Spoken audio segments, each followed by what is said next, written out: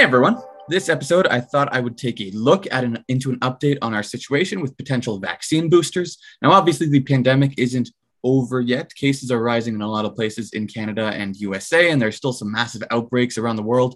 The Delta variant spreading more potently than any previous variant and all that. So boosters have become a topic of conversation as a potential way to curb the next wave. So when we had Andrew Casey from Biotech Canada on the podcast, he discussed how we will likely need boosters down the line to keep the pandemic at bay as new variants arrive. And those could come from companies beyond those that made the original vaccines. So that's like companies like Canada's Medicago or India's Covaxin getting their technologies in on the action. Even Fabien Piquet from Pfizer hinted at this potential need in the future when he came on the show. So it's definitely something that is being widely considered. So for now, the current vaccines and their dosage have been proven effective against the current variants of the virus, including the Delta variant. So there should not be a massive rush to get a booster in your arm. However, that's not stopped a lot of people from hunting down a third dose, especially in the USA. Because of their vaccine surplus and the loose tracking of who has already had their 2 doses, people are finding it pretty easy to get a third dose of the vaccine. There are a lot of key opinion leaders in healthcare advocating for it, and there's a lot of mixing and matching going on for vaccines. So a lot of people have been getting that third dose in America. And listen, we here at the Healthcare Hub podcast are obviously very pro-vaccine, but boosters have not really been recommended by the FDA or Health Canada yet, not even for emergency use. So I think there would be far better ways to use our vaccines at the moment. And vaccine makers are saying the vaccine effectiveness wears off after a certain amount of time, so boosters will be helpful at some point. But this week, the World Health Organization called for everyone to hold off on boosters until at least the end of September, since they have a goal of getting 10% of every country's population vaccinated by then. This comes after they found that for high-income countries, around 100 doses have been administered for every 100 people, while in low-income countries, they've only been able to administer about 1.5 doses per 100 people, which works out to less than 1 fully vaccinated person per 100 people. So that's not good. And when you think about it, the pandemic will have a hard time of ever fully going away with this massive spread happening in Africa and Southeast Asia if that continues unaddressed. So I want to get back to 100% normal life as much as anyone else. But when we look at this from a health equity perspective, it's not very intuitive for us to be pushing for a third dose in our cushy first world countries when the virus is still running wild globally, because those massive spreads are just going to continue making new variants, just like a factory, just pumping out new variants, and this is going to be hard to get rid of. So if we start getting the worldwide distribution of the vaccine sorted out at some point, there are some balls rolling for boosters in the future. The FDA is fast-tracking the review of the effectiveness of extra vaccine doses as we speak. But overall, the experts and health authorities are saying we should worry about vaccinating the unvaccinated before we extra vaccinate the vaccinated for now. And I would tend to agree with that. What are your thoughts, Abhinav? Yeah, Tyler, I think I definitely agree too. I think as a country that has so many vaccines now, we have enough of just Pfizer to cover our entire population. I think the next question to ask is, what do we do with our millions of doses of Moderna, of AstraZeneca, and even of our other new vaccines coming out, such as Medicago, that are in development? So when we have so many vaccines, what is our role as a country in distributing these to other places in the world that might need them? And how do you make those kind of decisions? But I definitely agree that before there's too much work on everyone wanting to just focus on themselves and get a third dose, or already starting with boosters, because really what's the point in just creating boosters where in other parts of the world just new variants are created because the vaccine just has not been addressed? Really interested from a global health perspective to see the decisions that are made and how this works out. I'm really optimistic about humanity. But yeah, really great story, Tyler. Thanks for bringing this in today. And some beautiful thoughts from you, Abhinav. And that'll do it. And let's head into the interview.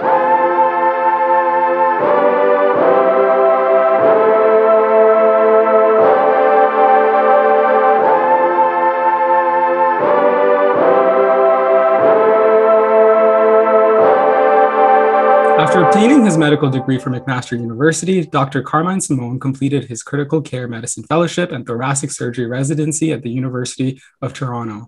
Dr. Simone is an assistant professor in the Division of Thoracic Surgery, Department of Surgery at the University of Toronto, and has worked at the provincial level to implement healthcare leadership projects.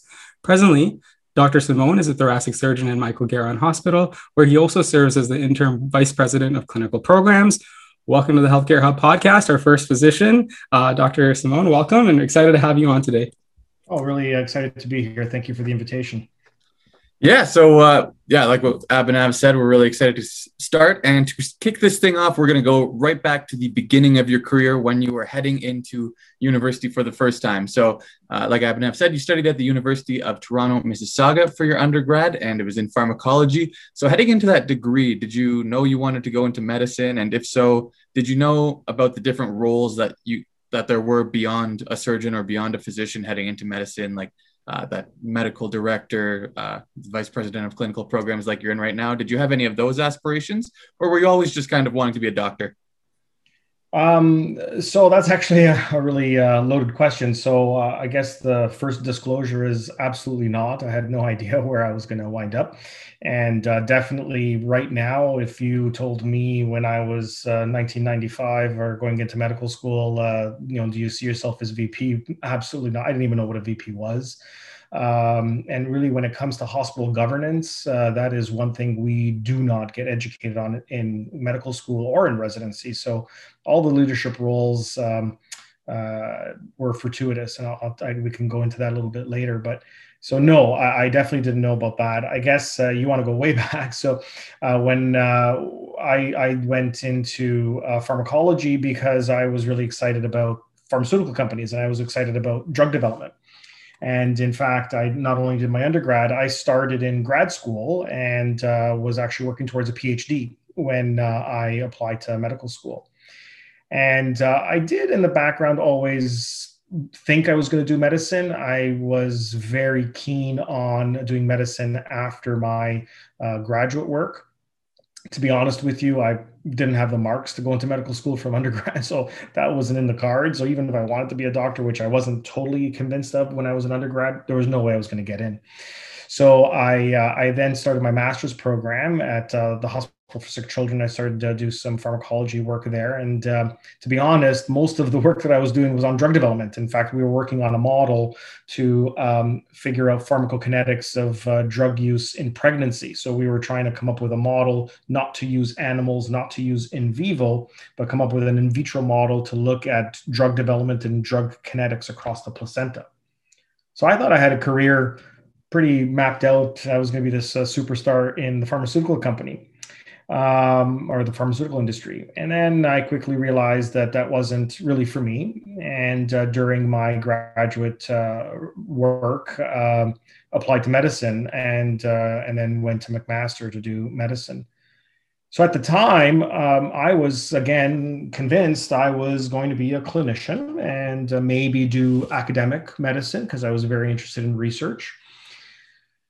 But again, as life would have it, I went into medicine and absolutely loved the clinical part. I loved being with patients. I loved really connecting with primary care. And I thought maybe surgery. Really loved my surgical rotations. And then applied and went into thoracic surgery. So, I mean, from a medical school perspective, I guess to answer your question, that was a long-winded answer, but no, I didn't anticipate what was going to happen. I was primarily focused on academic medicine, and then during my residency, really focused on all clinical medicine and policy. So with that, during medical school, you went down the surgery route. So more specifically, thoracic surgery. What really led you to the specialty as you started to fall in love with more of the clinical side? So with my medical school and with everyone, obviously you do your clinical rotations towards the end of your medical school training, and then you get exposed to various aspects of medicine. One of the things that really sunk in pretty quickly, which is why I knew I picked the right path, is pretty much every rotation I did, I loved. I loved psychiatry. I loved family medicine. I loved gynecology. I loved surgery and medicine was great. But I was really attracted to the technical aspects of surgery. I was really drawn to the operating room. But what I loved about thoracic surgery in general was the oncology, the surgical oncology piece, so the cancer practice. Really learned very quickly that those types of surgeries were different. You had a rapport with patients, you had a relationship with patients, long-term, 5-year patients, 6-year patient follow-ups, and that was very attractive to me. I really loved the technical aspect of orthopedics. That was really very exciting. I always really was excited to be in an orthopedic operating room. Still am, actually. But it was a technical component, and then the patient aspect of it was less so. There is some longitudinal aspect to all surgery, but not like oncology, where it's over many, many years. And now that I've been at it for, oh my God, like 15, 17 years, can't believe that. But, I have patients that have been with me for 15 years. And that's what attracted me to specifically thoracic surgery. So there was a very technical component, which was attractive. There was a very high level technical capacity that you needed to acquire, and that was attractive. But then there was the other patient connection piece. And then during my residency, I was very fortunate to then do quite a bit of elective work in critical care. I was actually, again, anybody who says this is what I mapped out for the last 15 years, they're full of it. That's not the case. So I didn't even think about going to medicine. Then I went to medicine. I didn't think about going to thoracic surgery. I went to thoracic surgery. And then critical care. I did a rotation at Sunnybrook in the critical care.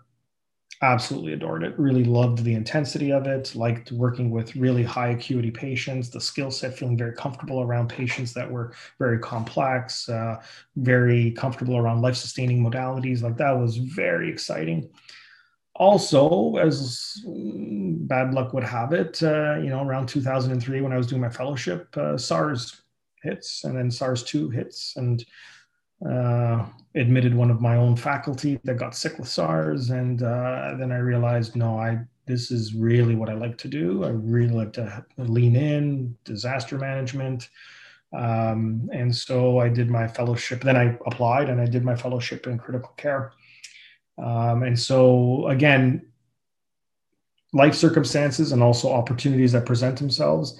I think the biggest key is, not to sound too philosophical, but really keeping an open mind. And you'll never know that, pretty much if you really are a clinician and love being around patients and love the challenge, any aspect that you're going to come across clinically is going to excite you. And then what really resonates with you and your skill set and your comfort zone, then you gravitate towards that. So I did critical care and thoracic surgery, which on the surface seem a little bit far apart, but in fact, makes it work really well. And then I was fortunate to come across an opportunity at the time, Toronto East General Hospital, now called Michael Garron Hospital, but Toronto East General Hospital, which at the time had an intensive care unit that had no intensivists, because back in 2000s, the early 2000s was the transition between having intensive care units that had coverage by intensive care doctors versus just physicians that had patients in intensive care.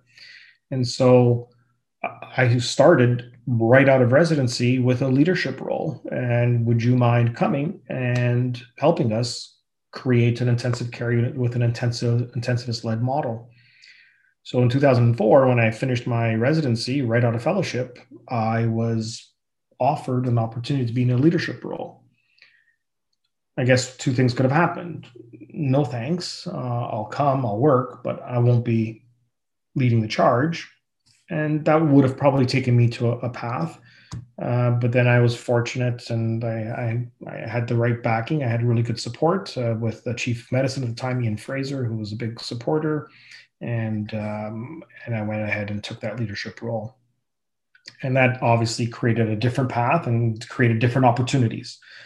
But again, keeping an open mind. And that was a little bit, both jumping headfirst into the pool, into the deep end of the pool. But I think I had the right training. I had the right support, excellent support around the organization and with the leaders at the time. They were very, very supportive. And that's how I started my career. I started with a leadership role. Yeah, it's very interesting to see how you progressed through the organization from Toronto East General Hospital to it now being called Michael Garron, and you've been there for a very long time. When we've talked to business people or business leaders in hospitals in past episodes, it seems like they jump around between hospitals a lot, and there's a lot of moving around in that kind of industry. So I guess maybe when you're more tied to the clinical side of things, it might keep you around a little longer there. And so, yeah, like you progressed from head of your division, medical director, and then you were surgeon in chief, and now vice president of clinical programs.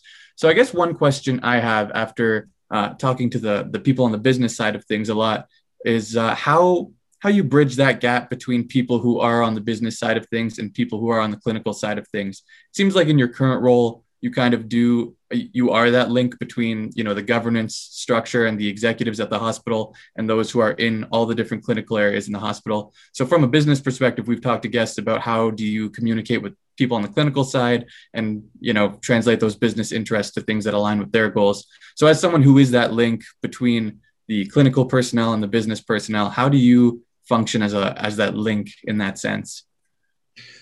Yeah, that's an excellent question. Just to go back on your first point, that is a very interesting observation, even for me, right? I've been at the same place for 17 years. And when I talk to someone, my colleagues or friends of mine who, a guy across the street who works for CIBC, his resume is a list of who's who of the financial industry. The guy's worked for every major financial organization over the last 25 years. I've been at one place.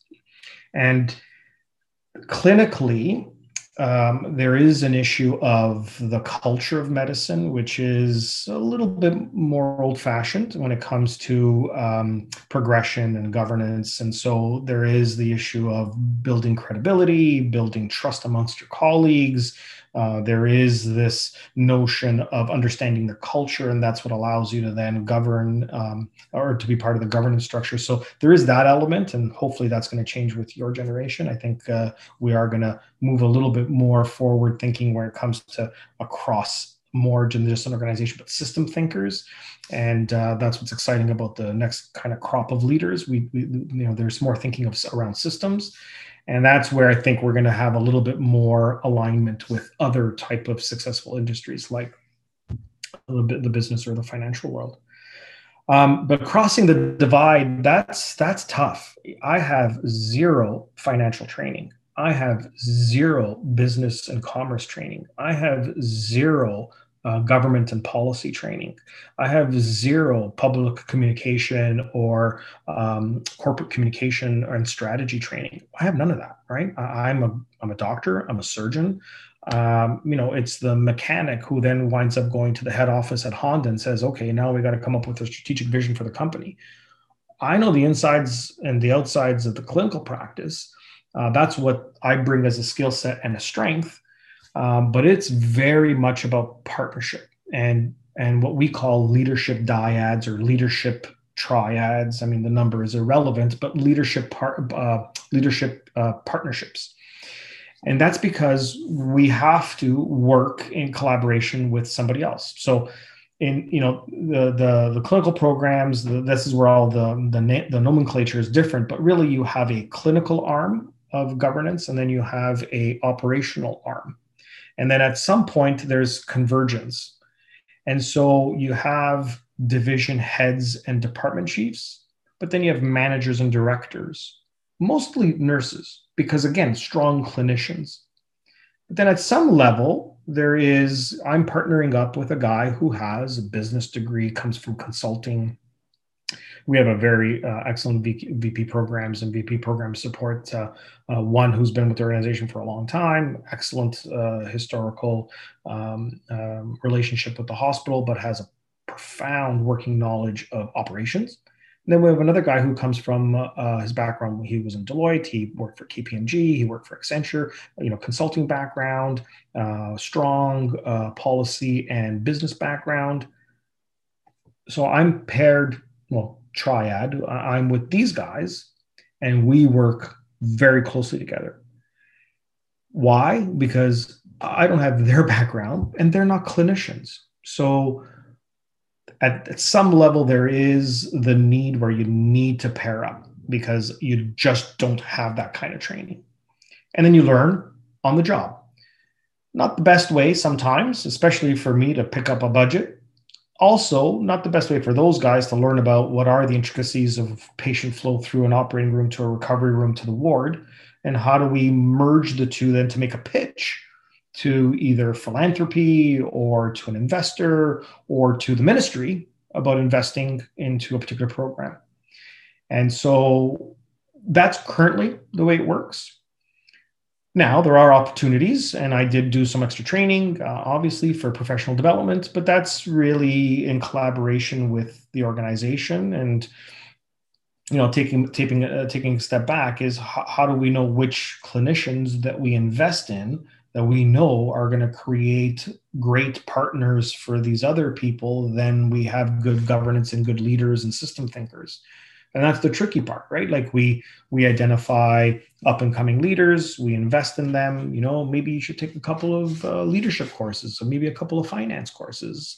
There's a lot of professional development in terms of project management and public health and all these other things that will then present themselves later. And in the financial world, it's kind of the same thing, get your MBA and we're going to invest in you doing some other training or secondments. And so we're starting to use that same language within medicine to pull people out and get them trained.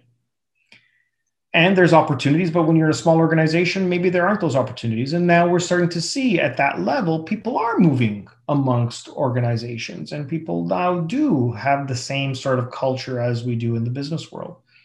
But it is still coming from that area of, where I'm not just abandoning you and hopping on the next opportunity. It really is, those are the ways that you flourish and grow your skill set.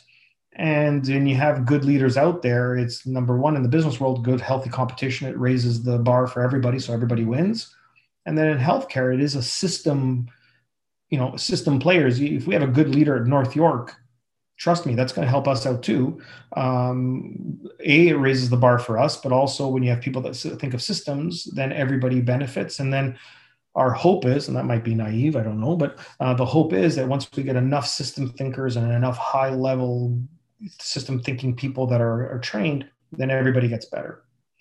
But to answer your original question, that was a horribly long answer. But to answer your question is, we physicians tend to stay put for longer chunks of time, but that's because you need to, the way you develop those skills, you got to stick around.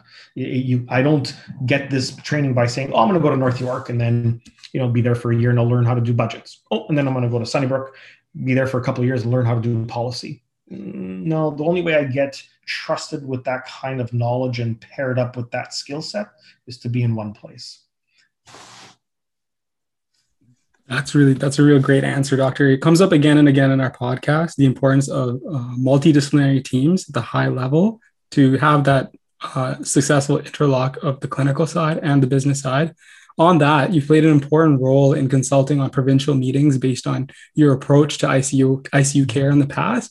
I imagine the vast amount of clinical experience you gained can really help inform best practices of care that can be applied to other surgery programs in Ontario or even Canada. So what would you say, an interesting question I've thought about more, how do you help bridge that gap, or how do you facilitate knowledge transfer for the healthcare system at large? Or suppose you find some type of operational or surgical best practice that you think would benefit all of Canada. How do you bridge that gap in getting information across our healthcare system? Yeah, that's an excellent question. So knowledge transfer is very important with all kinds of research. And, all my clinician colleagues will always tell you that it's wonderful if you come up with a earth-shattering discovery in medicine, but if it only works in your hospital and it cannot be translated anywhere else in the world, what have you really done? So knowledge transfer is really, really, really important. And it's not just in medicine. I would argue that it's in everywhere.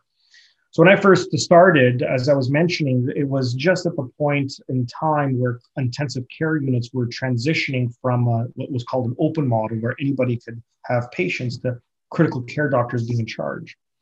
And so the ministry did have the foresight to say, you know what, for the people that are going through it and have done it successfully, they should really coach others on how to do it. And so the first approach was, for those of you who recognize you need the help, put in a proposal and we'll send out a coaching team. And so because we were pretty much one of the last centers in Toronto to do that, again, and I was was part of the change management and the transition, I had, again, the luck of and the fortune of being part of these coaching teams. And we went to Windsor to help with Windsor District Hospital. I helped the team at Oakville Trafalgar, and also Markham Stouffville, now very high functioning, fantastic. Markham Stouffville ICU is a fantastic unit. And not because of me, obviously, because of what they've done, the people that are there. So again, being able to translate and help, and your generation, and again, your industries are far more advanced when it comes to open sourcing and being very open with knowledge so that it's available and accessible. Medicine is far behind, right? And so that was the first taste of, well, if we coach, now what happens? Again, helping Markham Stouffville back then, which was in the same position as us. Not that we're elitist in any way. It's not like we were any better, but you know what? These are the failures that we had, helping them. Now we have a great partner with a very high functioning unit. And so we all win, and so do our patients. And then that just snowballs, because then you create goodwill, you create people that are willing to listen. And then that moves on to knowledge translation and best practice with surgery, knowledge translation, best practice, and early recovery pathways. But it also comes with a link to, like, a generational link, right? I'm in that age which is transitioning between a very patriarchal, hierarchical type of medical system, and then the generation below us really will have no piece of that, right? And open sourcing and having really free access and knowledge translation and knowledge transfer to the community. I think that's the real beauty of what we're going to see in the next 20 years. Not really guys like me, but people like you and your generation bridging between me in 20 years and the next generation, and filling that gap of, we're not really in it to build legacy and build a one-person show, and historically a one-man show. That's old. We're here to build systems. We all succeed. We're all going to benefit. Like, if you succeed, I succeed mentality, our succeed. And that's really not cliche anymore. It really is borne out in fact. We know financially, if the hospital beside us does better, we do better. We know financially, if the house across the street, it looks better, my property value goes up. We know, we have data to know that if I'm surrounded by people that are successful, I have a higher tendency to be successful. Like, there is data to support that. It's not just about me winning. It's that if I surround myself by winners, if I have that winning mentality, if the person across the street wins, if the hospital down the street wins, we all have benefit. Yeah, that's very interesting in terms of just using those insights from elsewhere to improve the healthcare system and everything. But acting as the leader of the Department of Surgery in your hospital, you clearly have some impact on how surgeries are planned and managed and performed, and are all over managing that. So I'd imagine you need to stay in the loop on new practices and research and innovations in surgery, or even just surgery management as a key part of leading that department. So I also know it's difficult in the public health system to justify adopting new innovations when they don't come with direct hard cost savings on the healthcare system. It's hard to justify putting a lot of money into something when it's just focused on quality of care, for example. So I did read an article on you from 2015 about how you implemented a platform called Seamless MD that helps patients access information on surgery prep and recovery. So I was just wondering how you go about staying in the loop on new innovations that could help your surgery department, and how you go about implementing them. So a great question. Not an easy answer, but so a couple of things. I think that is what a lot of, and it's not just healthcare. I would say that pretty much anyone that is in a niche market, let's just say, and I may not be using the financial terms properly, but I still have a clinical practice. And for me to stay relevant, I still need to be practicing and be relevant. And the leaders recognize, for us to really make good decisions, we need to have physicians and nurses and RTs and clinicians at the table. So number one is recognizing you need to have all the skills at the table and you need to have people that are relevant. And also the self-awareness to say, hey, wait a minute, I'm no longer relevant. I'm now a senior guy that's not doing what's cutting edge. I need to bring that talent to the table. So that's number one, right? You got to have the right people at the table informing the decision. Sometimes the right people aren't the people at the table. And you need to have the self-awareness and recognition to say, we need new talent to inform us, or we need external talent to tell us what's going on. And so we do have professional development. We have a bit of an advantage because we're a teaching center. And I think teaching keeps you relevant because it forces you to stay current. It forces you to respond to the requests and the needs of the learners. And they may bring to you to say, listen, this is what we've seen is happening in Detroit. So it allows you to stay relevant more. And there is the issue of it is a system. So if I don't have learners that are keeping me relevant, then I need to connect with my academic partners, with my urban or rural partners and community partners, or with the university partners, so that we then continue to have ongoing dialogues about what is current. The other thing is you have to have your eye on the prize, right? So it's not just about having the right people, making sure that you're current and relevant, but are you thinking about what's happening, in the future? Who are the people that are telling you this is what's up and coming? And then really not ignoring opportunities. And I would say something like this. I see this as a huge opportunity. You guys keep me relevant. You make me answer and keep me on my game. So it's opportunities like this, staying open and relevant open and available to anything that might come. Of the 10 ideas we get, one sticks. Okay, no, not 10, but still, you got to listen to everything that comes to the table. So we're going through something called Project Imagine, which is a visioning exercise of where healthcare is going to be in 20 years. We are listening to experts from Sweden, experts from the National Health Service in England, from people that are doing up and coming work in the States. So it's exercises like that you need to do. And I would argue that that's happening everywhere. I mean, that's the business world obviously is far ahead of us than when it comes to stuff like that. But that is stuff that we continue to do. And then how do we, again, the knowledge translation is the best thing. So I have this person who comes and tells me what's happening in Sweden, what they envision to be in 20 years. Well, that's great. But if I just put that in my memory banks and I don't do anything about it, so then it's the change management and the actionability of all the stuff that we learn. That's where good governance and partnership and dyads and triads and governance will help, right? So we hear that. We have somebody who's an expert in clinical. We have somebody who's an expert in operations. And we say, okay, that was a great talk that, I heard from Tyler. And he said that this is how we should really be doing breast surgery. So how do we implement that? Put pen to paper. Oh my God, this is going to cost $8 million. But it is what we think is going to be the standard of care. That's when we bring the business guy in and say, well, how are we going to do this? Well, this is not going to work if it's one organization who's going to pitch it for 5 people. But if we then say to our partners, this is what we should be doing, and Tyler tells us that this is how the standard of care is, 8 of us now putting a proposal in for $40 million to government because it's going to affect 250,000 people over the next 5 years and improve patient experience, worker satisfaction, nursing retention, surgical outcomes, long-term survival.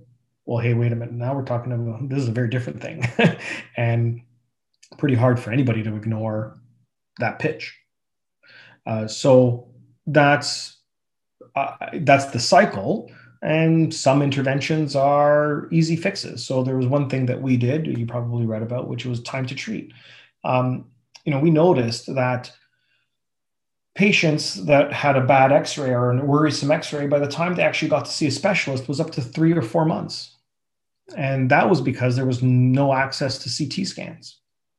Well, a doctor's perspective would be, okay, just give me more CT scans. But somebody who does human engineering and somebody who does operational excellence looks and says, your scheduling system is terrible. You're so inefficient that if you just change the booking system, we can put through 40% more people. What? 40%? So all we did is we had some guy come in, Frank is now on staff, but Frank was a gentleman who had an interest in operational excellence and, again, human engineering and signage. Literally invested maybe about $80 worth of signs and a new booking system. And we changed the wait time for patients from about 96 days to 17 days. Our investment was what, $50? Oh, I'm sorry, and his time. So, okay, let's say $1,000. But the bottom line is no major capital investment, no major pitch to ministry or having to change and buy all kinds of equipment, hire 100 people. No. So it's also about, again, having the right people at the table, recognizing that, we're not perfect. In fact, we're terrible. So let's start with that premise and how do we fix what we're doing? Have a different mindset, constantly accept change. And that's how good change happens. So some of it's simple, some of it's complex. If you have the right people, and if the message is righteous, you believe in the message. It's about patient care. It's about providing good care. We're thinking about the system. We're thinking about a community. That's how change happens. That's a really interesting story, Doctor. Just one small change led to such a reduction in wait times. You also talked a little bit about there on how the business world is moving so fast and sometimes pace how medicine can keep up. An interesting example of this was talking to private healthcare space leaders, specifically GE Healthcare. We discussed the creation of the Edison Marketplace. It's an online store that would have different applications or software packages that could be downloaded to CT scanners, MRIs, or X-rays. So for example, a radiologist would be able to download a software package that could then help to identify breast cancer or prioritize cases with possible collapsed lungs using AI or software. So as a clinician, I wanted to get your perspective on what are your thoughts on these different types of technologies becoming more involved in providing recommendations in recommendations on decision making. What is your perspective on this? It's a change that is coming, but definitely needs to be clinically validated with patient safety put first. But I wanted to get your opinion on these kind of technologies. Insofar as the specific technologies, it's hard for me to comment on, but I think my opinion is that is what I believe is truly exciting about what's going to happen in the next 5 or 10 years, right? Is that there's going to be far more interconnectivity or cross-pollination between the technology, business and finance, hospital, and quite frankly, patients, like the consumer. Much more patient-centered, patient-driven, consumer-driven healthcare. I think that's all a good thing. So I think all of these forces are finally really coming together to determine what the future of healthcare is going to be and what quality and innovation and improvement is going to look like. So to answer your question, again, I think that's fantastic. I think the more access we have to innovation in any form is only going to be a good thing. The only problem is, I don't think it's a problem. I think the one thing we need to understand is we are in a publicly funded system, at least for now. I don't know what the future is, but I would argue that at least in my lifetime, it's going to be a publicly funded system. It's not an infinite resource. It's a finite resource. And we are stewards of that finite resource. So a little bit unlike a bank, which has, a budget or has whatever. And again, I may be misquoting and misrepresenting, but, their outlook and their thresholds are very different. We are a publicly funded, finite, and so we have a fiscal responsibility agenda. We are responsible to the taxpayer. So we are forced to always think about, we have $5, and the 10 of you come together and say, thank you. You all 10 of you have fantastic ideas. They're brilliant. And each one of them has value and we see is going to have impact on our patients. But I got $5. So help me understand. That's where I still think is a bit of a miss. That's where we're missing in healthcare. Because the radiologist will come to me and say, I have an idea about buying this program and this CT scanner. it's going to make throughput 40% more efficient, and it's going to help 10 times more patients. Fantastic. But I have about 10 of those. I would argue 50 of those. So now we have to come up with a ranking and that's where we have to talk about systems and talk about having more partners. And so that's, I guess, the only issue is that us, like the British, that's why we always look to them, the NHS for some leadership and guidance and thinking about how do you guys navigate these things. We still are, I think, doing a good job. For us to do a great job, we have to be able to then look to our innovation partners and our technology partners and our business partners to say, okay, you need to help us understand, how do we scale this? How do we implement this in a publicly funded system that needs to be fiscally responsible and ultimately responsible to the taxpayer? So how do we do that? I don't have an answer to that quite yet. I'm still struggling with that with myself. But I'll tell you right now, I have at least 3 or 4 files on my desk that I can tell you I can't afford, but there is no doubt in anybody's mind it's the right thing to do for patients. But how do I get to that next level? I'm still struggling with that. I don't know the answer. Would you have time for one more? Yeah. Okay, perfect.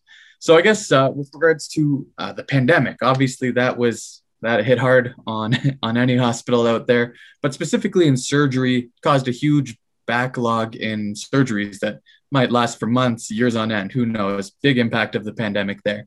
And I think one thing that came from the pandemic in a positive way was more adoption of technology for digital health, telehealth, remote patient monitoring, those sorts of things. And as you just brought up, those types of technologies could be a pathway to lowering those wait times. Do you feel like the digital health movement going forward is going to play a big role in kind of combating that backlog that's been built up during the pandemic, or is there something else that's going to be a very key player in breaking down that backlog?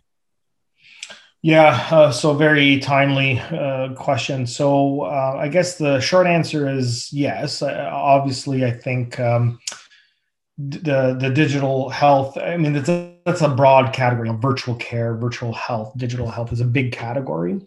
I think specifically with surgery, most of the change has been to this, virtual meetings and virtual assessment of patients. And that's been very interesting, especially in our community, because we have a very diverse community. We have one of the highest proportion of patients that live below the poverty line. We have about 80 languages that are represented within our catchment area. We have the highest number of patients that are new to Canada, so first-generation immigrants. And we have a significant refugee population from our original when that happened before the pandemic, when we accepted all the refugees from overseas, and we have a significant number, over 1,500 in our catchment. So that's a very different patient population. And what we learned from COVID, when we say we have this beautiful online tool for you to be able to book your appointments, well, 80% of those patients don't have computers. Never mind internet, never mind data plans on their phone, never mind knowing how to speak English. So that's great that you came up with that system. And then, by the way, who was able to navigate that? Postal codes that had no issues with accessing computers and digital care. So digital care or digital health care can do two things. It can facilitate access to care, but it can facilitate access to care for people who know how to use digital. So it can empower, or what we learned is it can make the divide even more. So I think the challenge for me, and I have to own this, is how do I ensure equity? How do I ensure that the populations that we know we failed during the pandemic, those marginalized communities, those communities that don't have access, the elderly, how do we make sure that when we ramp things up, it's proportionate to them as well? Actually, I would argue disproportionately favor them because they were disproportionately disadvantaged during COVID. So to make it fair, they should actually have more access moving forward. And how is technology going to help me with that? I'm looking to you guys to help me with that. But that's where does technology and AI help inform some decisions about, hey, that community there didn't get vaccinated, didn't use the technology drivers that we had. So now it's going to inform my decision to invest in mobile units to go out and use door-to-door, good old-fashioned door-to-door, knocking on the door to make sure that people get vaccinated and get their health care, and invest more and more in digital health.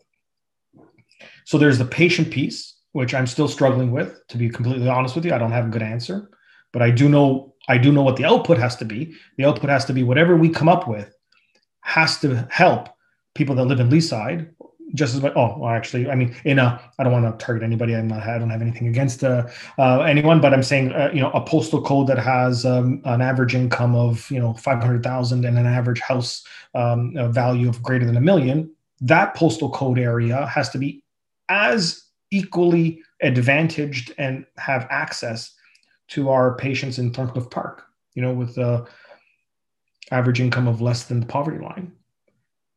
That should be, to our previous discussion, a publicly funded, healthcare dollar funded system should treat both of those people the same, and they should have the same access. So that's the challenge. I don't have an answer, but whatever it is in terms of virtual care, Zoom, Medio, whatever it is, it's got to help both of those people. But then there's the surgeon piece. So, okay, but surgery, the backlog of surgery, well, that is a tough one because most of the backlog is based on human resource. It's not because I don't have enough technology in the OR. It's not because I don't have enough, instruments and robots because I can't get to those patients. It's because I don't have enough humans. I don't have enough nursing staff. I don't have enough support staff, physiotherapists, RTs. I could argue I probably have enough surgeons. Maybe I need a little bit more, but the surgeons is the easy part. I'm here. So if I have more nurses to help me in the operating room, I can do more cases. If I had more family physicians that are seeing patients, that get patients worked up, that then wind up having a diagnosis, I could operate more. It's that human piece that I still haven't been able to rack in my head and reconcile. So yeah, there are going to be some enablers. Yes, there's going to be some technology that we need to invest in to be able to help get this machine back and running. But the two pieces that I'm still struggling with, I know I'm not answering your question, I'm actually asking more questions, but the two pieces that I'm struggling with is the patient piece. I'm afraid technology has just showed how really bad we are at making it accessible. And the technology piece for the OR, I still need humans, and I haven't been able to reconcile that piece. I'm just going to put one other thing out there.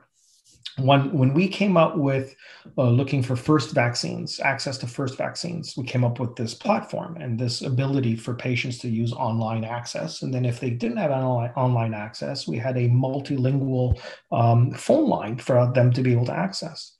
When we still looked at then all the postal codes, at about the 30% vaccination rate. The top 3 postal codes, and this was designed to be able to create access. Top 3 postal codes were in mostly white, affluent postal codes, top 3.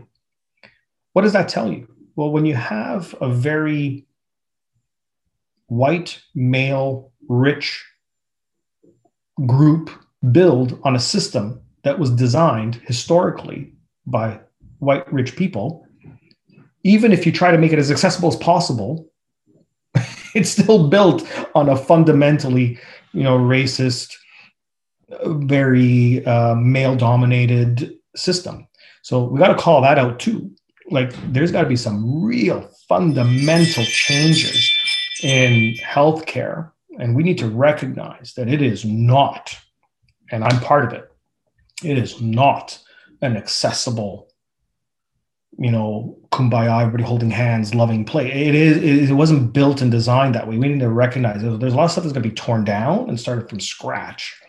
And I think that's where the excitement of technology comes in, because technology, if it's done right, it's done by and informed by the right people, can help us also navigate those things, those inequities, those fundamental things that exist in our system that are very unjust to certain communities, certain patient populations, patients that are uneducated, patients that don't have access to technology.